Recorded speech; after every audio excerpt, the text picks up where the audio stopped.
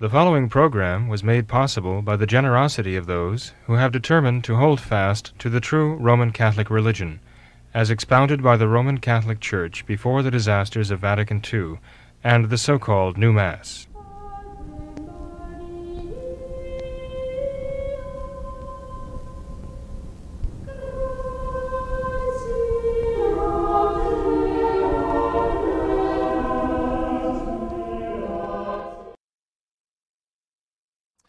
In the name of the Father, and of the Son, and of the Holy Ghost, amen.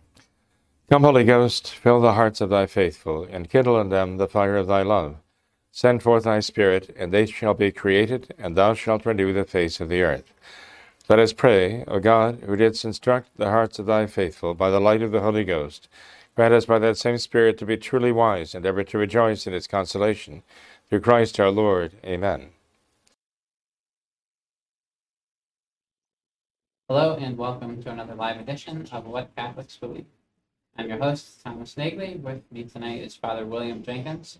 He's a traditional Catholic priest of the Society of St. Pius V. He also serves as the pastor of the Immaculate Conception Church right here in Norwood, Ohio. Hello, Father. How are you tonight? Very fine, Tom. Thank you. And yourself? Great, Father. Good to be see back. you. Yes, thank you. Congratulations on the birth of your little one. Thank you, Father. Little Appreciate it. Camilla Felicity, right? Felicity, yeah, Father. Wonderful. Yes, her patron saint's feast day today. Yes, St. Camilla, indeed. So, special day. Yes, indeed. Congratulations to her, too. Thank you very much, Father. Thank you. Father, any prayer requests to begin the program tonight? Oh, there are always prayer requests, Tom. In fact, there's a long list, as you know. I would actually ask people to pray for the repose of the soul of Marie Ruth Kunkel, who just passed away at a very advanced age. Dear soul, Grandma Kunkel. She's known by perhaps hundreds of people. Very prolific, and so I ask you to pray for her. And please pray for Mrs. Shahan, Mrs. Marion Shahan, and also, of course, need everyone to continue praying for Paul Riley as well. And well, we've got quite a list. I'm afraid if I started, I always risk leaving somebody important off. But the point is that if people would just pray for those intentions of their priests. So we have so many intentions given to us, and people ask us to relay those intentions to the faithful, because they know we pray. And so I just ask everyone to keep the prayers that have been especially committed to their priests in their daily prayers. That will cover everyone. And I always commend everyone committed to my prayers immediately to the Immaculate Heart of Mary, and ask Our Lady to remember them all with me. And she's always mindful. She doesn't overlook a single one, ever. So I ask everyone to do that, to join me in praying for all of those dear souls now who are especially in need of prayers. Okay, well, Father, we have several viewer email questions you wanted to try and work through. First one, viewer wrote in and said, "Hello, Father. I consider myself a traditional Catholic, but after careful review of all the different positions, such as recognize and resist, sedevacantism, legitimacy of the Novus Ordo, I have no idea what is true anymore. I just want my soul to be safe, so what should I do?" Also, he says, "Are Novus Ordo attendees condemned? Yes, it diminishes the faith, but very many are simply accepting what they believe the Church of Christ teaches. Can that by itself lead anyone to hell?" Answer that, Father. Well, when a writer says, "I have no idea what's true anymore," I think he's selling himself short.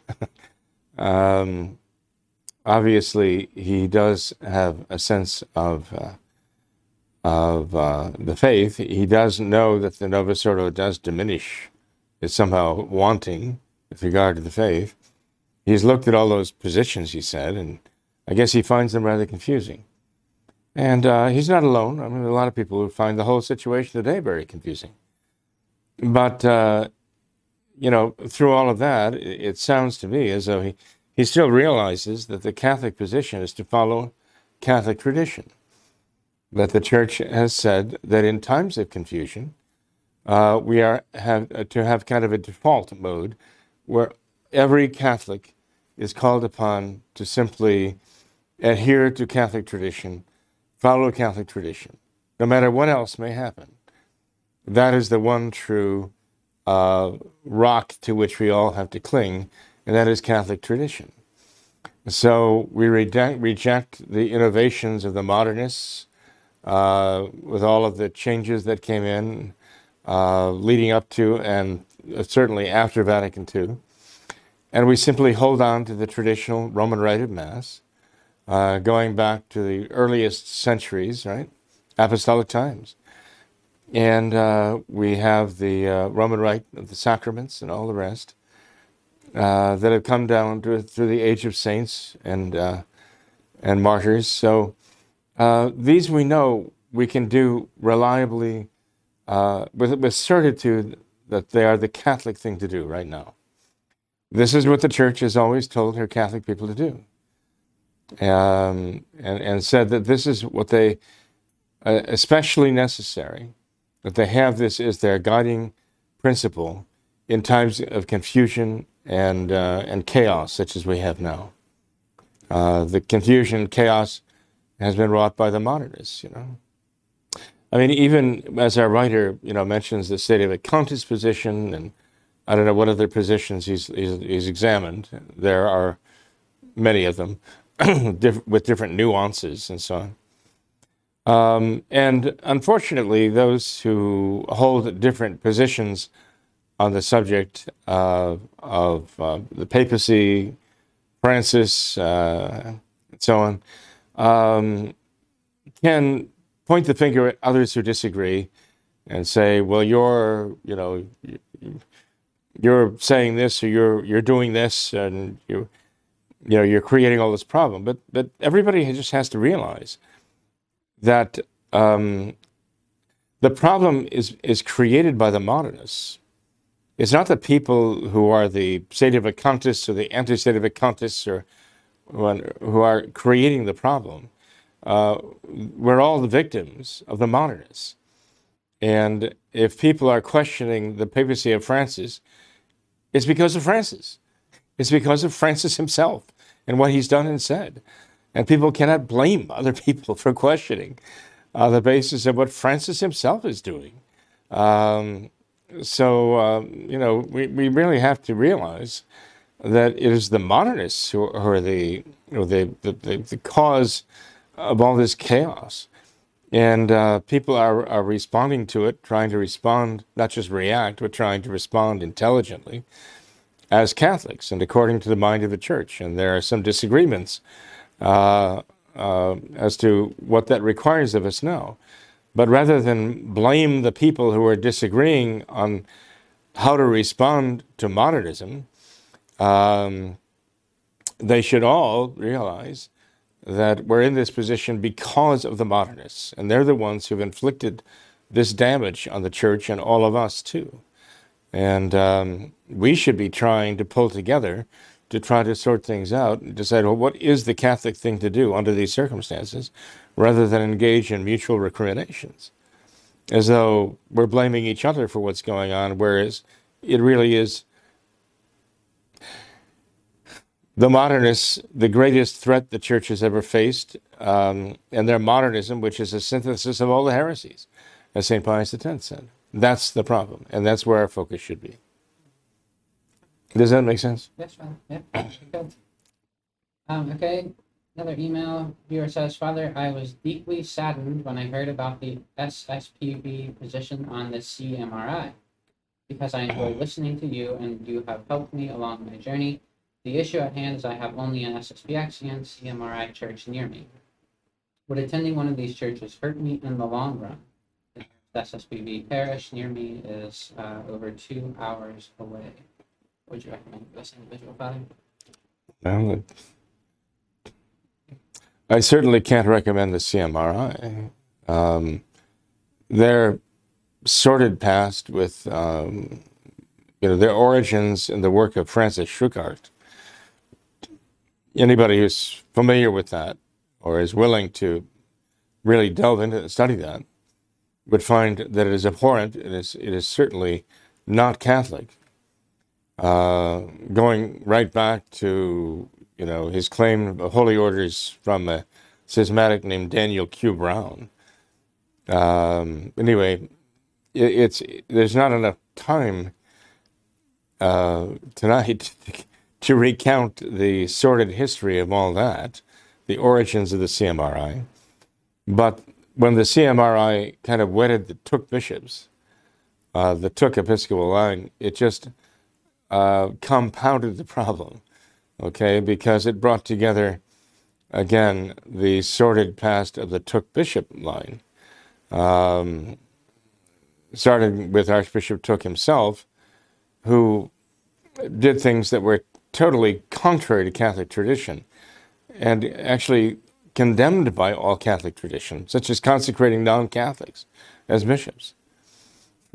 And so again, I mean, from the origins of this group and its continuation, no matter how nice the vestments they may use, or how much Latin they may employ, or it doesn't make them traditional Catholic. If you look back at the origin and development of the CMRI, there are so many things involved that are completely contrary to all Catholic tradition. As Pope Pius XII wrote, is in the encyclical Apostolorum Principis, contra omne fas. I mean, things that are totally contradictory, and at variance with all Catholic practice at their origins. And as I say, that has just been compounded by the marriage of the CMRI with the Took lineage. So, no, I just would say, please, I mean, I'd rather you, I would say that you should not go there any place. And if you have to be homebound and practicing the faith as well as you can at home, then that is the choice you should make. I think it'd be a travesty to go with CMRI. And as far as Pius X, well, you have 2 hours to go. And again, the compromises there are, again, problematic. They'll bring in priests who are ordained in the Novus Ordo and not conditionally ordained in the traditional rite. And that poses problems because of the doubtfulness of the new rite of ordination. Not everybody sees it that way, but I do see it that way. And I think the Society of St. Pius V sees it that way, right? Officially, that there's a doubt about the new rite of ordination, and that's the very least you can say about it. And one would really have to examine what priests are there of the Society of St. Pius X, how they were ordained, and to have any confidence that they're validly ordained.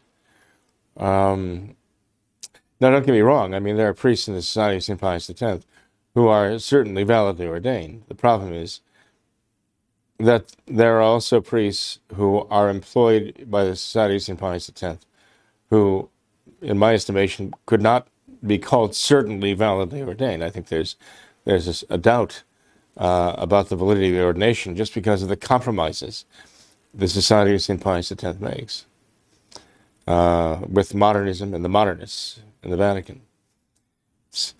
So again, I'm sorry that the writer is in the situation there, but I don't necessarily have a solution for him, except to sanctify the day as well as you can and in place at home, and see if he can perhaps relocate his family to a real fully traditional Catholic chapel with a real fully traditional Catholic priest. In the meantime, watch What Catholics Believe. We have the broadcasts of the Mass daily, and at least that will, bring you in that contact with the traditional Mass being offered in real time. Okay. Next email. Father, a viewer says, "I love your show. Thank you for producing it. My question is this: if a traditional Catholic is unconvinced of the dogmatic fact of sedevacantism, i.e., they do not embrace the theory, should they abstain from approaching the communion rail at a Society of St. Pius V chapel on this account? Asked another way, what, if any, public declaration regarding the current occupation of the See of Peter is made or presumed to be made by a traditional Catholic when he presents himself at the communion rail at an SSPV chapel? And the answer is none. I don't know of any Society of St. Pius V priest or congregation of St. Pius V priest who interrogates anybody as to whether they are convinced Francis is the Pope or convinced he's not the Pope, or don't know whether he's the Pope or not. I don't, and I don't know of any of the other priests doing so. No declaration is required about this matter. And again, I think it all comes back to the fact that it's a theological position, and I think a very viable and Catholic theological position to hold that Francis is not and can't be a pontiff, the Roman pontiff, because he does not have the faith, and is not even a member of the Catholic Church, really, doesn't profess the Catholic faith. But he actually professes a contrary faith, which is modernism, really. But that none of us claims the authority, the magisterial authority, to authoritatively settle that question. And so we don't consider it a matter of Catholic dogma or doctrine. In the case of Francis particularly, as though somebody who thinks he is the Pope, even mistakenly, if it were decided by the Church at some future moment that Francis was never a Roman pontiff, never the vicar of Christ on earth, was never the true Pope, that would say retroactively those who believe now that he is would be wrong, and they'd be following an anti-Pope, right? But again, would that reflect upon their status now? And the answer is no. And we certainly can't decide that. So we don't ask for any declaration from anybody on the subject.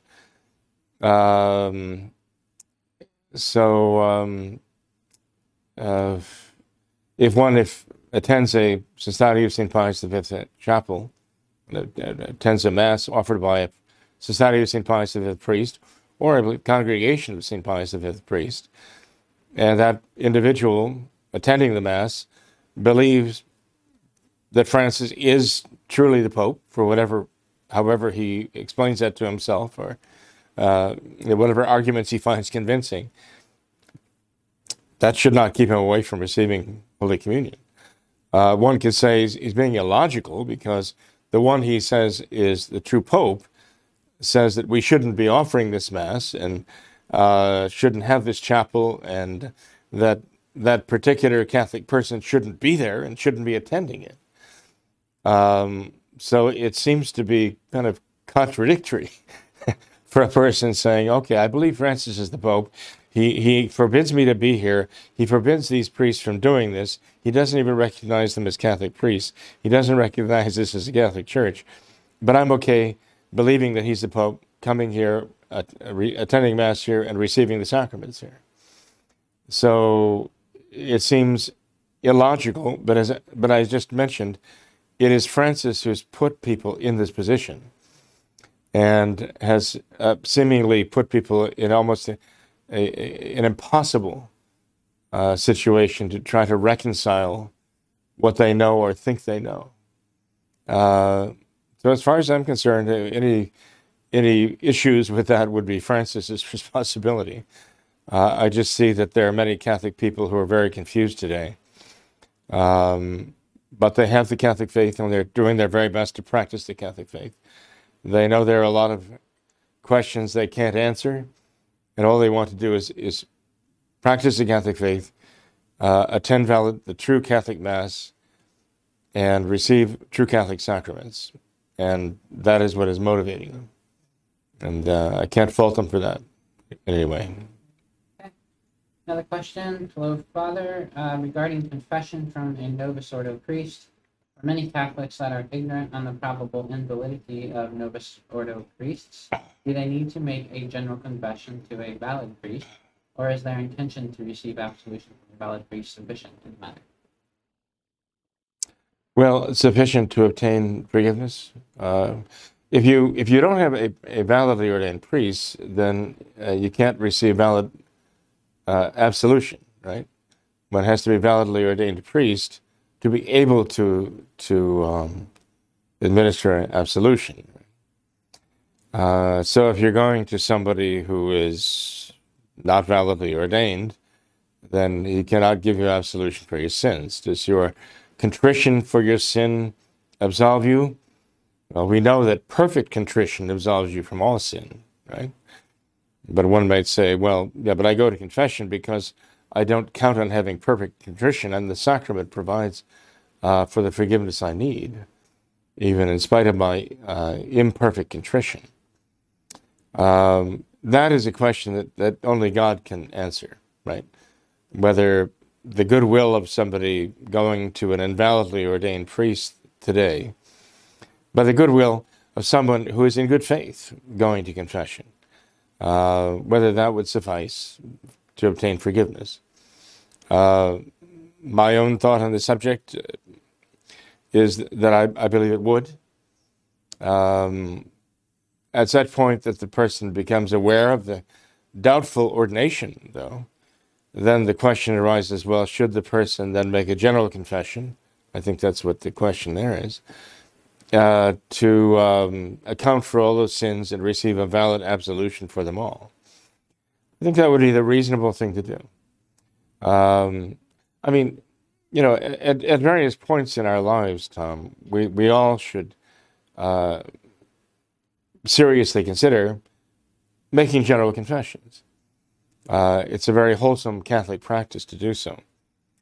And so it seems to be that if we find out that there's a doubt about the valid ordination of the priest we've been going to confession to, and therefore about the validity of the absolutions we've been receiving, it would seem to be very reasonable to say, well, I'm going to take this opportunity to make a general confession of the sins of my whole life now, and I will designate to the new priest, to the priest I'm going to now, who I know is certainly validly ordained.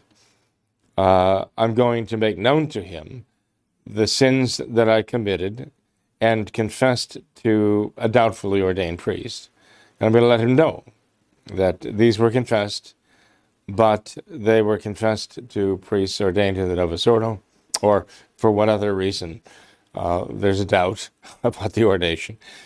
And I will leave it to God then to decide what is necessary to be done. You know? Because only God can know, really, whether or not those sins were forgiven.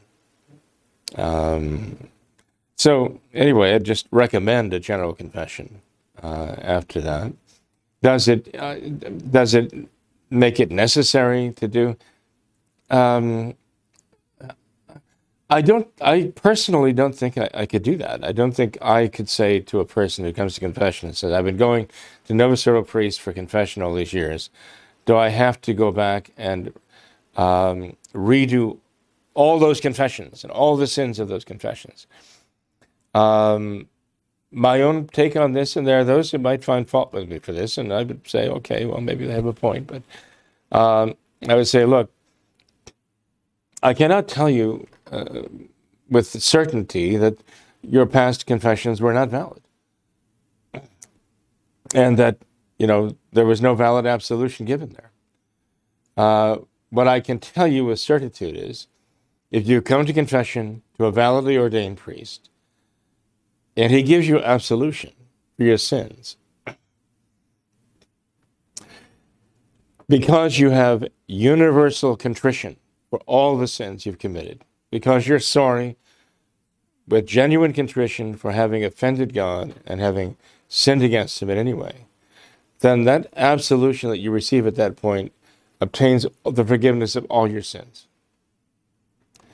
And I think that is very securely the teaching of the Church, that when you tell the priest, I am heartily sorry for all my sins, and you have true contrition for your sins, then the absolution that is given there absolves all the sins. The sins you remember, the sins you don't remember, the sins you confessed innocently, but maybe inadequately, but now you don't know that, and you can't solve that right now because it's beyond the province of your ability at the moment to say any more than I am heartily sorry for all my sins, and you mean it. The absolution absolves all of your sins. Okay, so that with that certitude, I think a person should actually just kind of go forward. My concern in requiring more than that and expecting the person to go back and dredge up all the sins that he or she's confessed for the last 15, 20, 25 years is that it will impose an unnecessary anxiety on them and even perhaps impose a kind of scrupulosity and induce a kind of scrupulosity on them for which there is no escape. And I think there's a certain danger in that. So my own method of proceeding would be exactly as I told you, just to tell them, look, insofar as this troubles you and concerns you, yes, by all means, go ahead and confess the sins of the past. Let me know what they are, bring them up. I'll give you absolution for them. But as far as imposing a requirement on you to go back and to repeat all those sins, all those confessions of those years, I ask, my main question, my fundamental question is, confess the sins you're aware of that are not confessed. As far as the ones you have confessed, I just ask you, are you truly and heartfully sorry for all of the sins you've committed?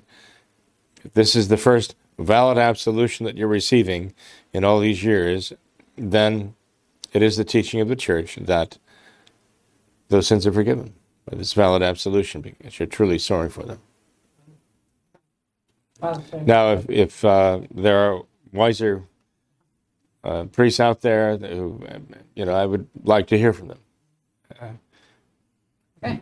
Next question. Father, long before Vatican II, my mother grew up hearing the Mass said in English. She was born in 1930s. Whether said in English or Latin, the Mass was said ad orientem. During that time, she belonged to a parish in a diocese of Wisconsin. So how or why did the church allow the Mass to be said in the vernacular? That's a very good question.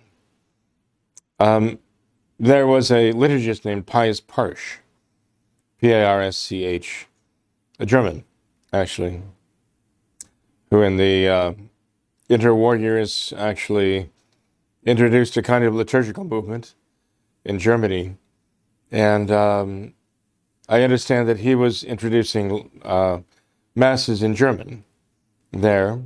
There were also liturgical efforts here in America by innovators back then who took liberties that were not sanctioned.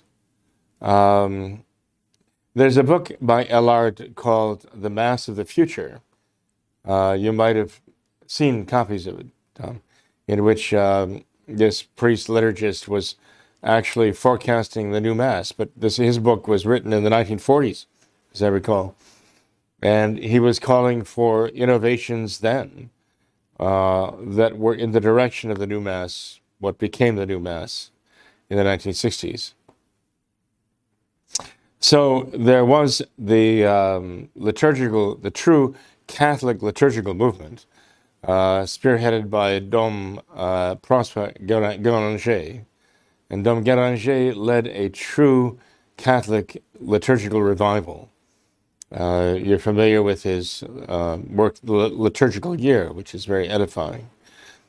But at the same time, there was a modernist thrust in the church going back into the late 1800s, trying to push for changes in liturgy to modernize the liturgy and bring it into tune with the modern world. And that included the vernacular. And yes, it did pop up here and there. I don't know about the specific instances that the writer mentions here, but it doesn't really surprise me that in various dioceses here in America, this would have been attempted. Whether it was a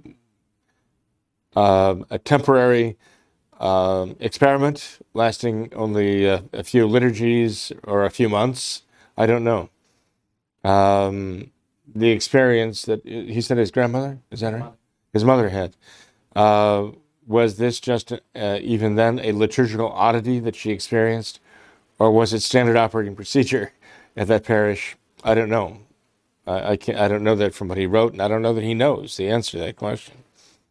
But there were attempts made to kind of experiment and kind of push things forward, push the envelope, even back then. Now, we have to remember that in the history of the church, there were, I don't know, I wouldn't call them experiments or not. Recently, at the beginning of the month of July, we had the feast day of Saint Cyril and Methodius, the great apostles to the Slavic peoples. July 7th, actually, their feast day. And they introduced a Mass in Slavic language, the Slavic language. It was the traditional Mass, but the traditional Latin Mass, but just simply translated into the Slavic language. And this was objected to. I mean, we're talking about the 800s. This goes back a long ways. And there were objections to this being done. And the whole question was brought to, I think, Pope John VIII, if I'm not mistaken. And he ruled in favor of allowing them to have this. So the idea of having a vernacular liturgy is not something utterly alien in the history of the church. If one were to ask you or me about, let's say, a choice, if we had a choice between having the traditional Mass in the vernacular or having the Novus Ordo in Latin, if that was the choice that was offered you, which choice would you take? Well, of course, you'd want the traditional Mass in English. It's the traditional Mass, right? The priest might be just using the opposite page in the missal. You have the English and the Latin in your daily missals, lay missals. And so the priest might be reading the English there. But it's the traditional Mass in a different language. But it's still the traditional Mass. It's expressing the traditional Catholic faith. The problem we have here is the modernist Mass, the no order, the New Order Mass, in any language is defective. It is not Catholic. It doesn't express the Catholic faith. Well, even in Latin or Greek, it wouldn't express the Catholic faith. So, the Church has never necessarily outright condemned using the vernacular. That's not essentially the problem. But the Church has clung to the apostolic languages and the ancient languages because they enshrine the truth of the faith and the Mass so perfectly, so beautifully. They are traditional. And they are the perfect, let's say they are I wouldn't say perfect, but ideal conveyance of the faith from generation to generation, because those languages do not change and develop, and thus not only change they change their meaning, the words themselves change their meanings. I think G.K. Chesterton expressed it very well when he said the difference between Latin and the modern vernacular languages is not the difference between a dead language and a living language, but it's the difference between an immortal language and a dying language. And modern languages are continually evolving and changing.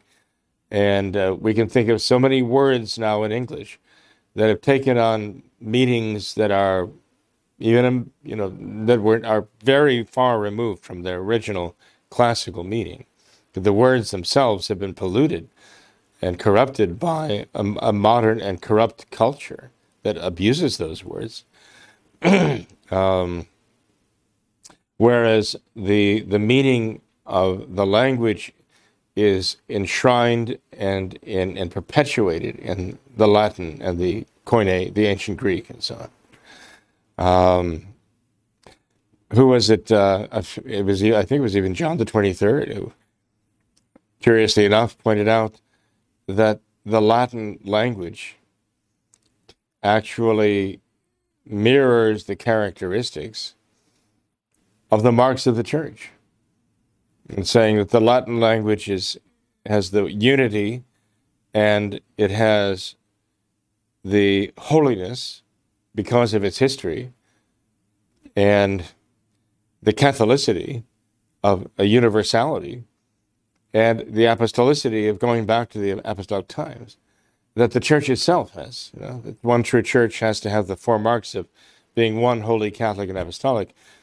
And even John the 23rd, I think, pointed out, curiously enough, as he was trying to lay the groundwork for Vatican II, to say that the Latin language actually shares in those marks, characteristics of the language echo the marks of the church.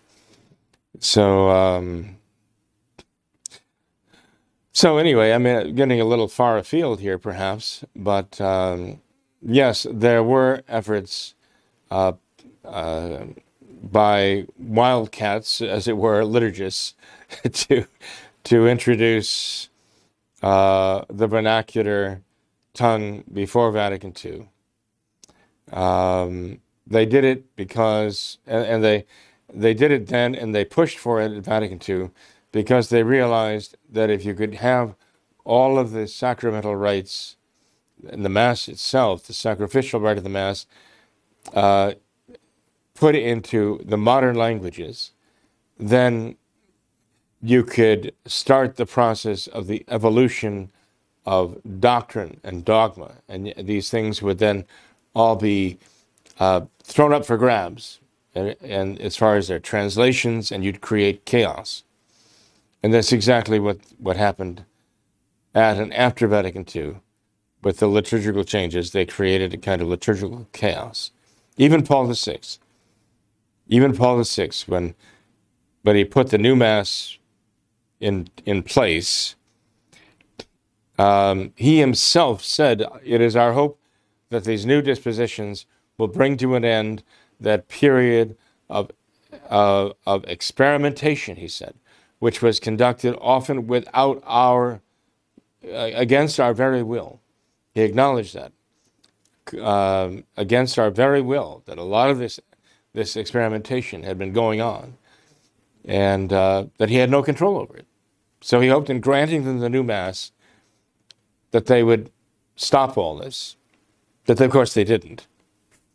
It was the very point that that experimentation would be a permanent part of the ongoing revolution.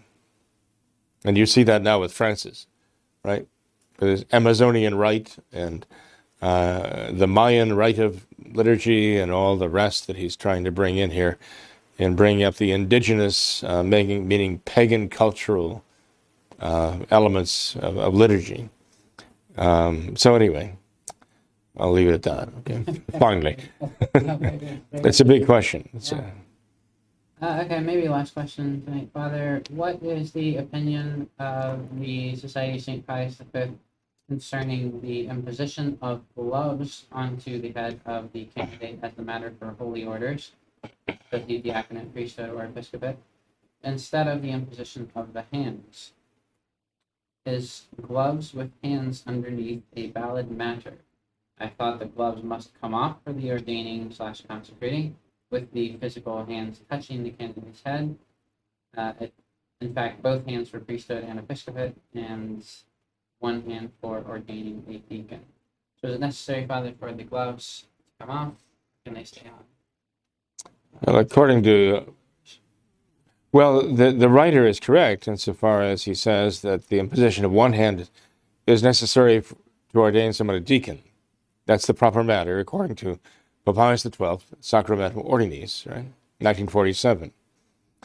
And the imposition of both hands is necessary in the Roman Rite for the ordination of a priest, right? Again, according to Sacramentum Ordinis, an infallible decree of Pope Pius XII in 1947. Pope Pius XII does not say anything about gloves. When the writer says imposing gloves or placing gloves on the hand, well, there's nothing in any of the sacramental rites of the church that talks about laying gloves on anybody's head. Then it goes on to talk about the hands under the gloves. Well, the hands aren't under the gloves, they're inside the gloves, right? And the imposition of hands does not explicitly state the necessity of the skin of the bishop's hand touching the head, I mean, even the skin of the head of the person being ordained. I mean, one could take it to the point where saying, well, gee, should we shave the person's head? I mean, that one might appeal to the tonsure and say, well, you see, the church would shave hair off the head so you could make that physical contact. But no, there was never any suggestion of that anywhere that I know of by any liturgist or sacramental theologian. The imposition of hands is the gesture, whereas the hands are laid upon the head, right?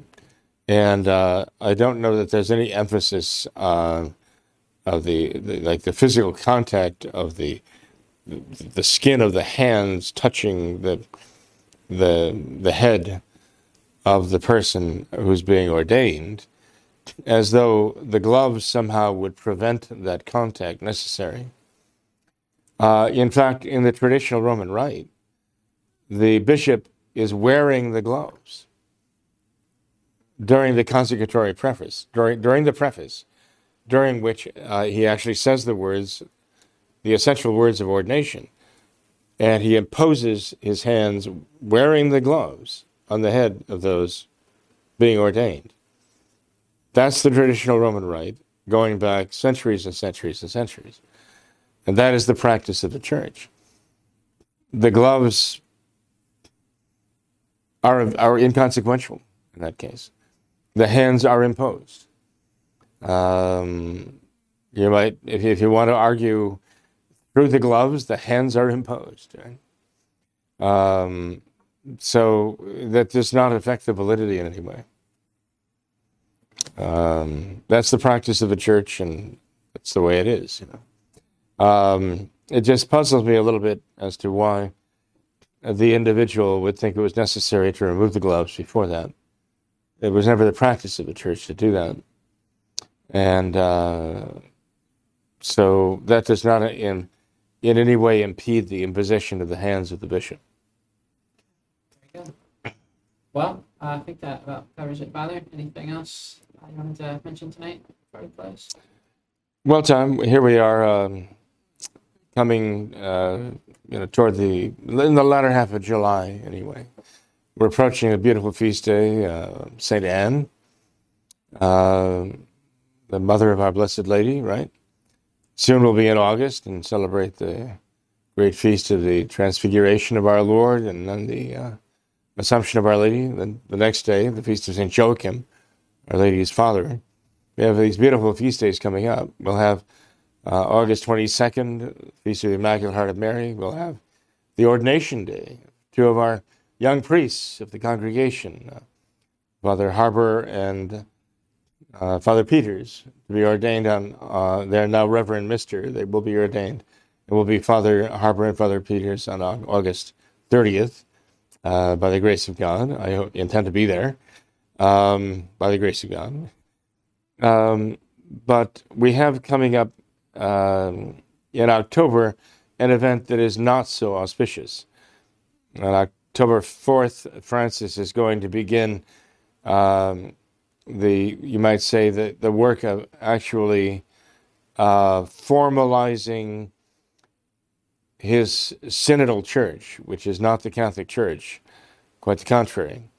It is an anti-Catholic ersatz church of modernism.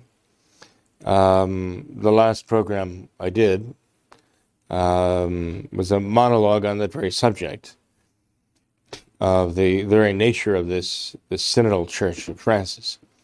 How it's the church exactly as envisioned in the encyclical Pascendi by St. Pius X in 1907, the church of the modernists, which Pius X condemned. And he condemned it as being not the Catholic Church, okay, but a blatant substitute for the true Catholic Church. So this is going on now. This is all coming to fruition before our very eyes, beginning in October. And we have to, in a sense, be prepared to explain to people what's happening to them, especially those who are confused. You know, there was a gentleman who wrote in after a recent show in which I talked about the dystopian idea, kind of a dystopian situation, I should say. And that situation was the idea that if you take an example of Francis, who is, say, manifestly not Catholic. In other words, he's a manifest heretic. And then the procedure to be followed, according to some, would be summoning the hierarchy gathering together, and the bishops simply declaring that Francis had lost the faith, did not have the Catholic faith, had therefore was no longer Catholic and had, not Pope, because he had lost the faith, essentially. Because in terms of the Catholic faith, he had essentially died. Okay? Now, there are those who say that that is the procedure that would have to be followed, and that in making that declaration, the bishops would then also say that his acts as putative Pope, when people thought he was the Pope, but now that they know he's not, and he wasn't all that time, that his acts are all null and void. And they would have to go back and nullify all that he had done, the appointments and declarations and all the rest. And I mentioned that that would be dystopian.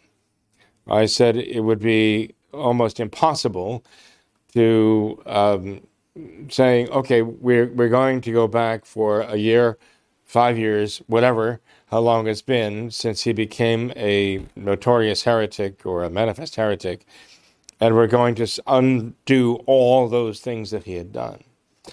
Now, I called it dystopian. But somebody wrote in and said, well, this is nonsense. He said, what Father Jenkins is saying is nonsense because would it not be dystopian also what Father Jenkins is saying, that he thinks Francis was never the Pope because he never had the faith to begin with, and he always was, manifestly heretical in his belief, so that he never really was a member of the Church, never really had the Catholic faith, and so he couldn't have become Pope in the first place. Isn't that equally dystopian? And I would say, yes, it is. I would say this is the whole point. This person is adding the whole point. The point is, we are in a situation that is, of its very nature, a dystopian situation. The whole point of having a pope who loses the faith is it becomes a manifest heretic, and having the hierarchy having to come together and saying, well, he's manifestly lost the faith, and therefore, essentially, he's died in terms of the faith, and he is not the pope. And then having to go back and retroactively undo what he did, right? That's dystopian. Having a man chosen by what appears to be the College of Cardinals, a man who never had the faith, and he's chosen because he didn't have the faith, because it was a radical revolutionary. And that's why these cardinals voted for him. that's a dystopian situation, right? But the question here is, as dystopian as those situations are they any more, quote unquote, dystopian than having a pope like Francis? Isn't that situation itself dystopian? To think that Francis, seeing what he does and hearing what he says, and saying, but he's the Pope, the whole Pope and nothing but the Pope, you have to accept him as the Pope no matter what. Isn't that dystopian also? And this is the problem we're faced with because of what the modernists have done. The Catholic people are faced with this seeming dilemma. It's a dilemma. Choose one or the other. Among all the various possibilities, they're all equally dystopian, although not everybody sees them as equally dystopian. Basically, what you have is the traditional Catholic people are trying to figure out which is the most and which is the least dystopian of all possible scenarios facing us with regard to Francis now. As Pope, doubtful Pope, non-Pope, no matter which way they turn, they're facing a situation which is unprecedented and seemingly, well, even in the minds of some, untenable. You know, I mean, personally, I find the most dystopian and the most outrageous of answers to the current situation is that you can have a man who acts as Francis acts, doing what he does and saying what he says, making the pronouncement he does, that he is absolutely, certainly the Pope, and you can't even question it. That, to me, is the most outrageous of answers and the most dystopian of all possible answers. I don't know if you agree with it. I think there are some who probably would, and many others who would not. Many others would say, well, no, it's much like, for example, our writer that I mentioned earlier would say, no, I think it's more dystopian to think that he never had the faith and was never validly elected in the first place. Others would say, oh, I think the most dystopian situation would be if he was elected the Pope and then lost the papacy. I think that's the most dystopian situation of all. The fact is, they're all dystopian according to the meaning of dystopia. You know, the etymological meaning is you're in a bad place, right? You are somehow displaced from where you should be. And this is what modernism has done to us. That's why I think we should find the real enemy in modernism. And the real opponents, the modernists. And those who want to practice the true faith, the traditional Catholic faith, as the Church has always said they should. Especially in such times, such dystopian times. I think we have to look for the common ground and try to resolve the issues that are being used to divide us now, and try to come to the most prudent possible position for a Catholic to have in these dystopian times and these dystopian situations. So, but that's my own personal thought on the matter, and I'll leave it at that. We pray for it. Well, thanks for everything that you do, Father. Thanks for your efforts in making that come to fruition. So I appreciate it. Appreciate your time. I know everyone else does too. So God bless you, Father. I'm not so sure everyone does, but thank you, Tom. I appreciate that you do. In any case, thank God, and we ask His mercy. We continually ask His mercy on the Church, right, and the Catholic people today. We guide them through all of this. Thank you, Father. Thanks to all of our viewers as well for watching this episode of What Do Catholics Believe.